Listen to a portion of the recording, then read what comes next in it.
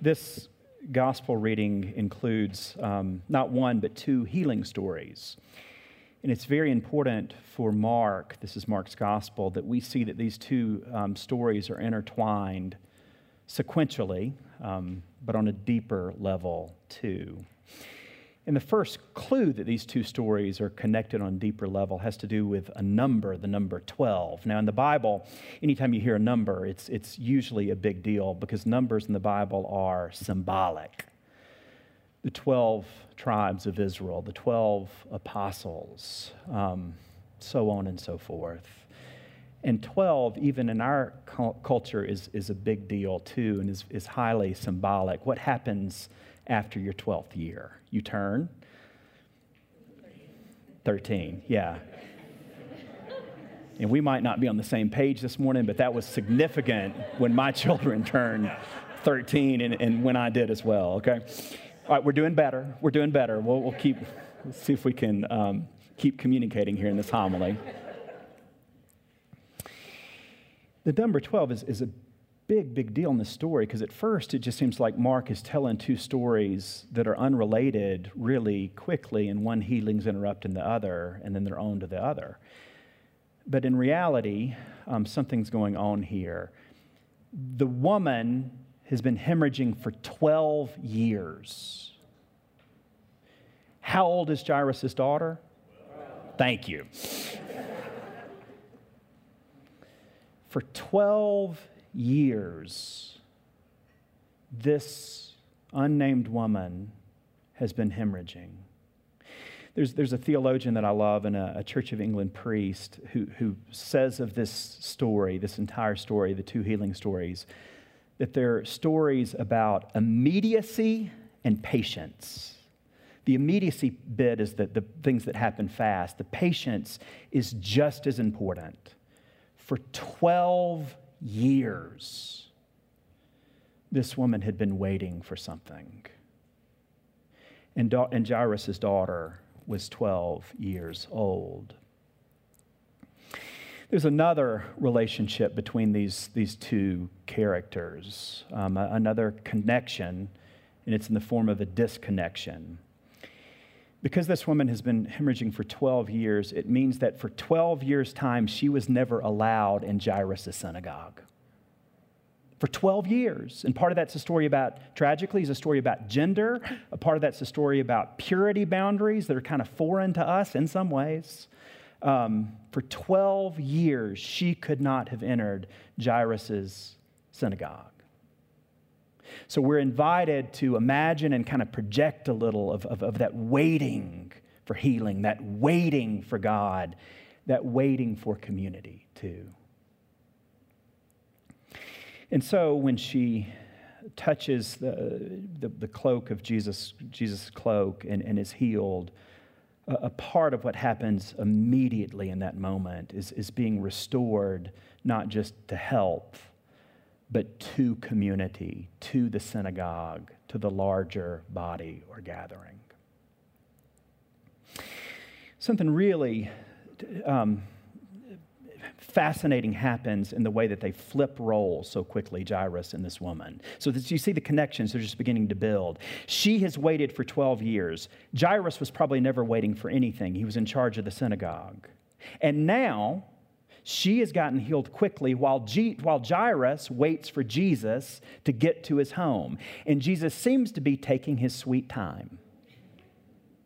So who's waiting now? Jairus. The roles have shifted, and that's that old lesson that is so easy to forget in life, is it not? In the blink of an eye, our situation can change. In a blink of an eye, that person you see out there that appears so desperate and in need, in a blink of an eye, that could be you. Let us always have the imagination to see that it could be us reaching out for help so desperately in the blink of an eye. I want to take a little bit of a detour. I can't, when it comes to these gospel stories, and this might just be my mind, how my mind and heart work, but I think this is the point. I can't read these stories without thinking about other stories. I can't read these stories without getting off topic and thinking about stories that I think relate in one form or fashion to what Mark is telling us here and what Jesus is doing. And so I think about the fact that here at St. John's Cathedral, you can reach a priest 24/7 because we have this phone, the priest phone, called the bat phone. We call that internally, where you can talk to a priest 24/7. You might not want to, but we're here, okay?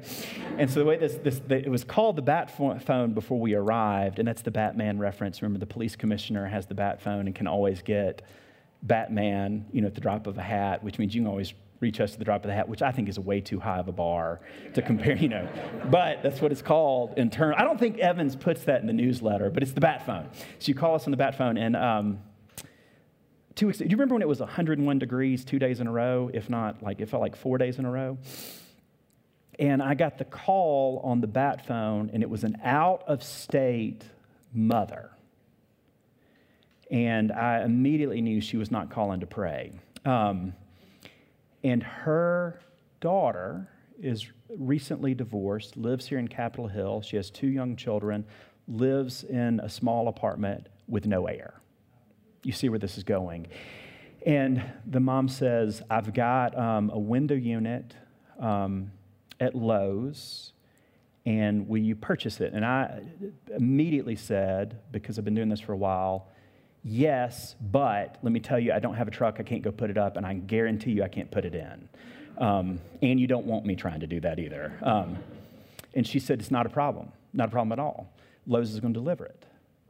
And she said, matter of fact, I'll tell you what, I don't want to get it from Lowe's. I've talked to the manufacturer, and the manufacturer's going to cut the cost by $300. They're going to deliver it, and they're going to put it in. And I said, do you know the size, and it's going to fit and all that stuff? Because we just put in a window unit in our bedroom. And my wife didn't want me doing that either, but it was okay. And she said, we've got it all done. They've got the dimensions. They've got the whole thing done. And we were able to get that done fairly easily. Thankfully, we had a volunteer that day in the Welcome Center who was wonderful. And between the two of us and the manufacturer, we could get that done. Manufacturers don't do this. This mom had gotten the manufacturer on the phone, got the price cut, and got the manufacturer to deliver it and install it. So when I hear the story about Jairus, I think about this mother. You follow me? You see how my mind and heart works? These stories are meant to be kind of lenses through which we begin to see other stories and eventually our own. When we go to coffee hour, one of you might ask Katie or me for rental assistance. One of you may ask Katie and me for a referral or a AA group, and we do that. But I suspect that most of you will not. But I do know that we're all here for a reason, including me. And I know that we're all here searching for something, if not someone. We come here looking for community. I do. We come here because sometimes we need to huddle. Don't you need to huddle sometimes? And sometimes you need to huddle with family, with friends, and not family, right? We come here to gather together and huddle in a group because sometimes good company is what we long for and need more than anything else. We come here to say a prayer or two to God, I suspect. To say something heartfelt to Almighty God. Now, I know as Episcopalians, we're not going to make a big deal about it. We're not going to do it with flair, necessarily. But we come here to say something. I also think we come here on occasion to be quiet just enough, and this is maybe the biggest risk of all, to be quiet just for a few moments and say if God might say something back. Those reasons on the surface may be less dramatic than why Jairus comes to Jesus or an out-of-state mother calls the bat phone. They might be less dramatic, but I don't think they're any less urgent.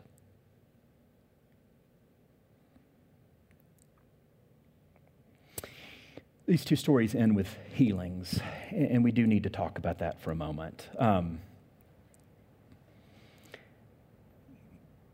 Katie and Broderick, Canon Katie and Canon Broderick, are rightly bored or tired of me saying that I've been a priest for 20 years. But I've been a priest for 20 years. And I say that to them and to you to evoke this mist of wisdom, this cloud of experience, to cover my inadequacies. I've preached these healing stories for 20 years, and my preaching has changed a lot over 20 years. I used to preach with manuscripts, and my wife was teaching public speaking at the time, and she said, "Don't ever do that again." But that's a whole nother story. But I've preached these things for 20 years, and the thing that has not changed for me as a preacher about the healing stories is this. I do not see that it is my business to tell you what exactly happened. I do not see that it is my business to tell you that God literally raised a child from the dead or literally healed the woman hemorrhaging. God can do that, and God doesn't always do that, but it's not my business to explain to you exactly what happened, and here's why. These stories intertwine with our own stories. And there's something so personal about healing. So, the real question is not what happened, but what happens in your own life and in my own life. When is it that we come to the Lord seeking healing, or seeking resurrection, or seeking a window unit, or seeking friendship? When is it that you do that? And when is it that Jesus or the Spirit shows up immediately and you get what you were seeking, or the person or the community you were seeking? And when does that not happen? When does it take 12 years or longer as you wait for it finally to happen? Those are the questions that I think are raised by this gospel reading, because it intertwines so closely with our own. And what happened is ultimately determined by what we're able to speak and say about our own lives and our own search for, if not peace of body, at least peace of mind.